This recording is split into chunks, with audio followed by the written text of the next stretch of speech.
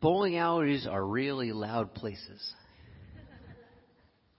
And I never recognized how loud they were until silence fell all around me in one. This is how it happened. A number of years ago, at least more than a decade ago, I was with some friends of friends in a social environment. Didn't know the immediate people I was with all that well, but I knew them enough to know that I generally enjoyed their company. We were talking about sports and politics and music, and it's the kind of stuff I tend to talk about with the people that I socialize with. Until one of the guys that I was with tried to get the attention of another guy and quoted a joke from a movie that was popular at the time that was homophobic. He shouted it out, and all the other guys around me laughed. I had a choice point, moment where I had to decide, was I going to say something or not? And I did. And literally, just like bringing up this story right now, I can feel the anxiety in my body. And I said, what would blank, a person we mutually knew, who's gay, what would blank feel about what you just said? And this is how the silence descended like a lead balloon in the middle of the bowling alley. I don't know what was in that silence.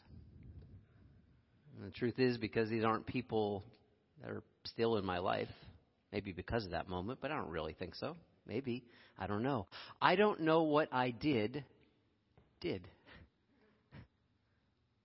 don't know what the ultimate outcome was. Maybe they walked away pissed off at me. Social justice warrior, blah, blah, blah, blah, blah, mutter. Or maybe they were given cause for pause. Or maybe, I don't know, the way my mind works, if it's anything at all like other people's minds, I could have spun out all kinds of stories about what the effects were of what I said. Maybe they went on to change behavior.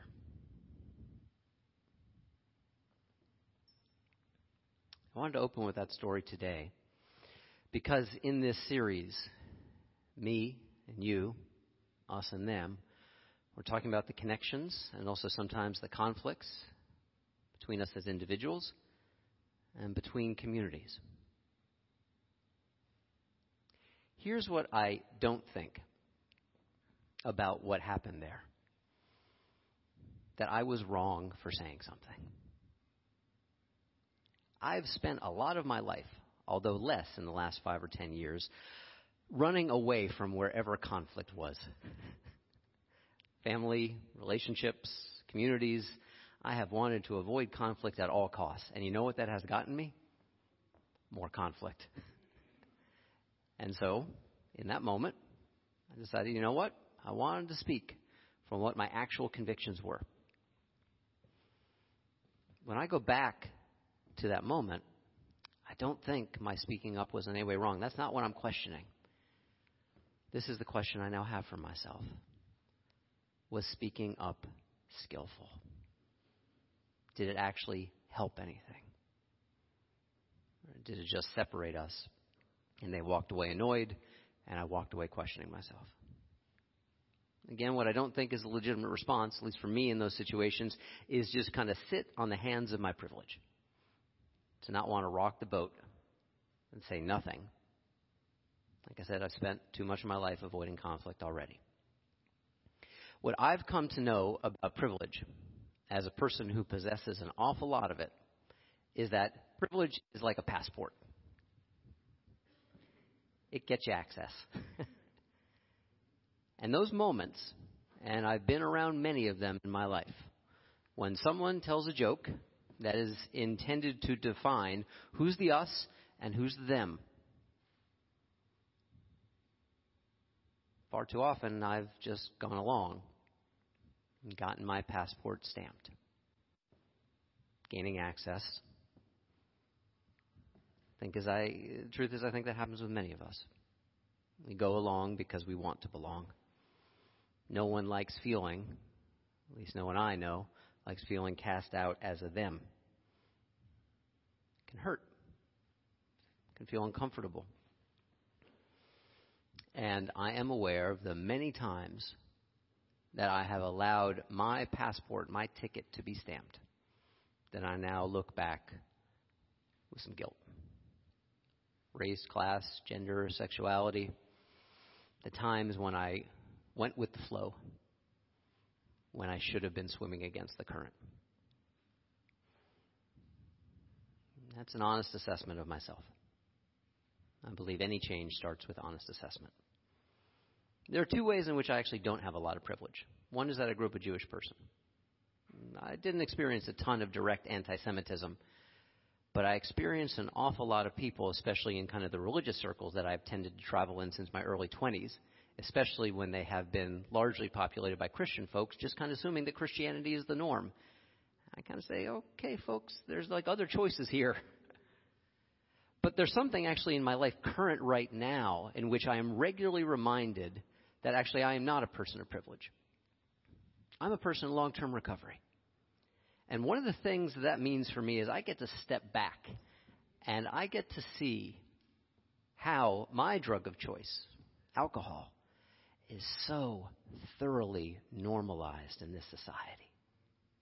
How even in the midst of an opioid epidemic that is killing tens of thousands of people a year, you know what still tops them all as the killer?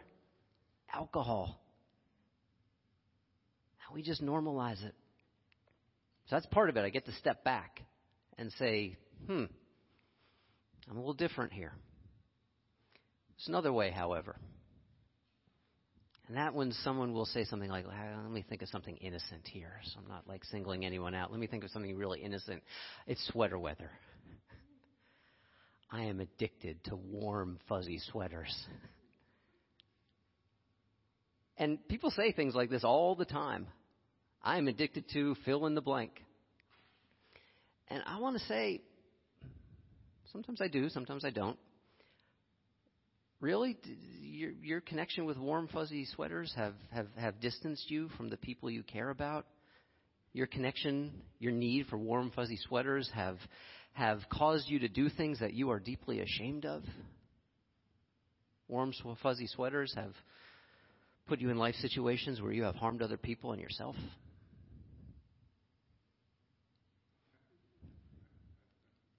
And I have said at times, unless those things have happened or something like them, that is not your word to use. That's my word. I get to use that. But the truth is, those are just a couple parts of my life in which I don't have that much privilege. Most often, it's been the opposite way. Some of you know who this is. It's Jason Isbell and the 400 Unit, one of my favorite musical acts. Jason Isbell has done an awful lot of waking up himself in terms of his own personal recovery and in terms of his understanding of who he is as a white Southern man. In his most recent album, he has a song called White Man's World. In it, he kind of interrogates himself. And one of his lines really sticks with me. He says, I'm a white man looking in a black man's eyes, wishing that I'd never been one of the guys who pretended not to hear another white man's joke. Way to put your finger on it, Jason, from my experience. Part of, I believe, spiritual waking up includes those moments in our lives, I know it's true for me, in which we have to face the silence of complicity. That's a struggle, and I don't find it to be easy, but I do find it to be necessary. I think it is a core part of our spiritual lives, especially in this Unitarian, and I'm underlying the second word here, Universalist tradition, which preaches this wide, all-encompassing love. And it asks something of us. It asks something of me. I look back at the parts of various traditions that ask us to interrogate ourselves. Is our love too narrow? Like, there are some really challenging teachings in Buddhism and Christianity, for example. You know, Buddha, as part of his waking up process, he had a name for his son who he loved. He named him fetter, as in something that held him back. I thought Buddhism was all about love. What's this? Jesus said, if you want to be one of my disciples, you have to hate your mother and your father. Now, on one level, these teachings are awful. Let's just get that straight, right? Awful, inhumane, and even a little bit perverse. Naming a beloved child as something that holds you back. Telling people they have to hate their parents. That's a bridge too far. But on a whole other level, these kinds of teachings, I think, are really valuable because they draw into a sharp relief a conflict between the very human tendency to define love by only the people we are already connected with, and the urge, which I think is part of everyone's heart at the same time, to expand and to grow our hearts. To ask the question, whose are we really? To whom do we belong? Is it just family, tribe, the easy identifications with the people that we're obviously like? Or is there some sense of belonging beyond the me, the mine, and the us? One of my favorite short stories is about this. You know Ursula K. Le Guin? She died not just too long ago. She wrote a book called The Ones Who Walk Away from Omelas. And I think, like Shirley Jackson's The Lottery, it is one of my two most favorite short stories because it packs a wallop in like 10 pages. Omelas is this place, this fictional world in which just about everything has everyone they want. It's as close to utopia as possible. Except when children come of age in Omelas, they are told the secret of this society.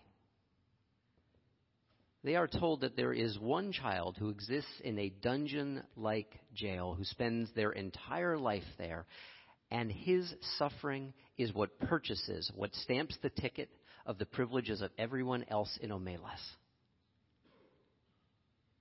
And most citizens in Omelas hear this and they are upset, and then they go on about enjoying their lives. And then there are those, and that's the title of the story, those who choose to walk away. Those who choose to recognize their discomfort and the qualities of their conscience. I mean, that's a science fiction-y short story. But like all good science fiction, it points its way back to our own world and asks us some tough questions that are not easily solved. When I think of tough questions that are not easily solved, this is one of my favorites. I'm not going to read you the Hebrew because it would take me a good 10 minutes to remember how to read Hebrew. If I am not for myself, who will be for me? But when I am only for myself, what am I? And if not now, when? Attributed to Rabbi Hillel. Thank you for clearing that up, Rabbi Hillel. Thank you for making the answers easy for us. Thank you for making it all clear. Thank you for making it all work out. There is no answer there. I think it's only an invitation to sit with these tensions. This valuable reminder that especially in a universalist tradition, asking ourselves these questions, are we loving as widely as we can? A kind of fearless moral inventory. And that brings me back to my friends of friends and how I started this message. I am not a Dr. Phil fan. I don't like that question. Do you want to be right or do you want to be happy? I rephrase it for myself a little bit. Do you want to be right or do I want to be skillful? Because I'm just like everyone else. I have an ego. I like those moments when I can go in for the kill. I like those moments when I get that little hit of ego self-righteousness. And that's something I have to honestly wrestle with after all these years. Was I doing that then? Did I create a bridge of connection with those guys? Or did I just prove myself right, but not skillful, and end the relationship? I honestly don't know. I do know that sits with me. There's all kinds of ways, especially in a social media era, to perform virtue, right? To convey that we got it and that, we're woke, which I most definitely am not. I know those times when I want to say I am most woke is when I am the least woke. There, fortunately, are some really good teachers that point the way towards standing in these tensions and in these tough places. This is one of them. This is Loretta Ross. She has been an activist on the front line for black lives and specifically for black women's lives and the right to bodily integrity for decades. Recently, she wrote an article that really got to me. She called it Canceling Cancel Culture. Cancel culture, just to give you kind of a brief overview if you're not familiar with that phrase, is when we stand in that place of judgment over someone who has transgressed a boundary of fairness, justice, compassion, inclusion. And what happens is we cast them out. This is what Loretta talks about. She has no desire to go back to the days before Me Too or back to the days before Black Lives Matter. It's not about avoiding discomfort. She says, however, that there is a whole bunch of difference between calling out and calling in. She points and puts her finger on something that I think is so important. I don't know anyone who has ever learned or grown by being shamed. That's what I'm most uncomfortable with what I did years ago. I could have been more skillful while still being brave and speaking up. When we call in, we don't deny that harm has been done. We don't deny that fairness, justice, decency, inclusion are incredibly important values and deserve to be lifted up. And when we call in, I believe we are also being faithful to this universalist tradition, which says we are all fallible and we are also all capable of growth. We are living in that tension between justice and mercy, not trying to shame, but trying to call ourselves to something better. I mentioned earlier that I grew up Jewish, and part of that Jewish tradition that stays with me is this part of the year that we are in. I intentionally kind of wanted to be a little bit confessional today. I hope that's all right with you, because this is that time between Rosh Hashanah and Yom Kippur, the High Holy Days, in which forgiveness and fearless moral inventory and atonement and repentance are an invitation. Most importantly, because one of the worst things about being a human being, right, is repeating the same old, same old, same old, same old, same old, and then wondering why we are unhappy or we live in a world that is so far from what we hope it could be. This is what I love around this time of the year, because it is challenging. I said I have fled from conflict. I don't want to do that anymore. Most importantly, I don't want to flee from conflict with myself. And so, dropped into the middle of this week is an image that has become a kind of national Rorschach test.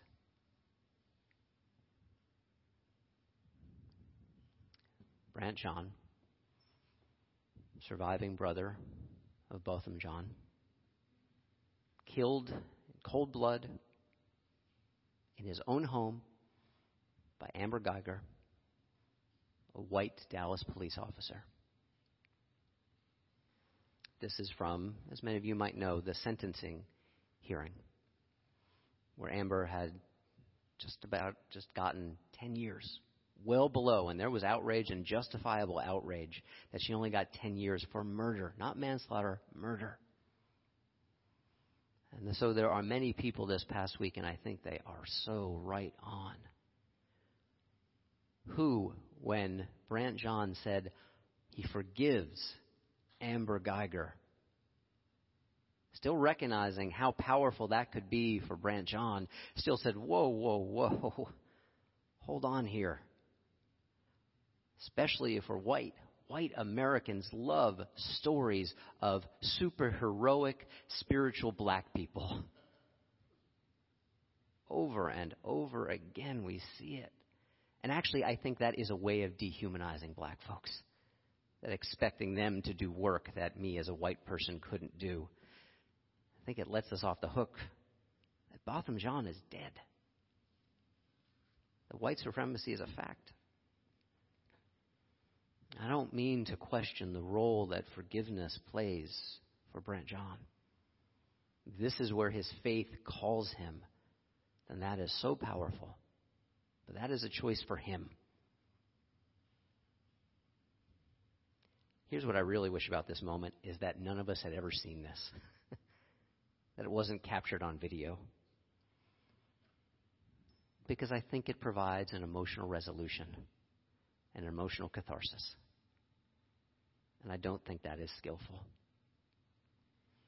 I am so deeply sentimental.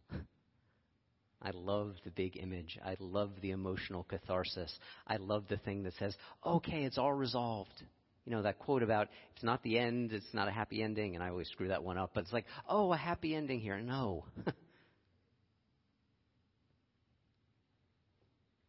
And it reminds me that in this day coming up on Wednesday of Yom Kippur, it is not just the day of forgiveness. It is a day of atonement, repentance. It is a day that harkens back to our Universalist tradition. A call for wholeness and healing for all of us. And the truth is, I'm not so much interested in what this story tells us about right now. I am interested on who and in who Amber Geiger might be a decade from now, or 20 years from now. Will she live into a new form of life? I don't know. Will there be true repentance? On that, the jury is still out. I don't think there is an emotionally satisfying answer right here and right now.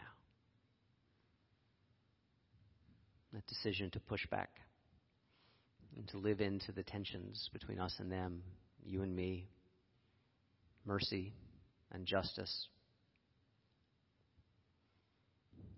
I don't know how to square that circle. I do know that keeping the heart open through those tensions can be really powerful, perhaps even transformative, where both accountability and forgiveness can live. And so as I bring this message to a close, I don't want to get too meta, but I will. I like to bring messages to a close with an emotionally satisfying conclusion. But I can't today. It would be breaking faith. I'm sorry. All I can ask is that you join me in the place of irresolution and embracing tension. I want to close with this image from my favorite band. You probably, if you've been here for a while, are sick of me talking about the Mountain Goats, but I'll continue to. This is our album called We Shall All Be Healed. This is the next series of ink I will put on my body because it's an aspiration. We shall all be healed. We, all of us, shall. Not here, not yet. On whose time? God's time, our time. but to hold that aspiration for a universal healing that includes all of us. All of us. I believe it is the most powerful work we can do, even as uncomfortable as it is. Amen. May you live in blessing.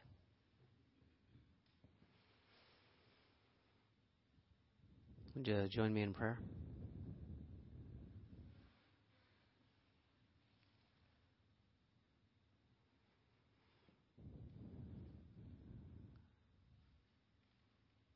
Spirit dwelling in us and among us calls us to that larger love.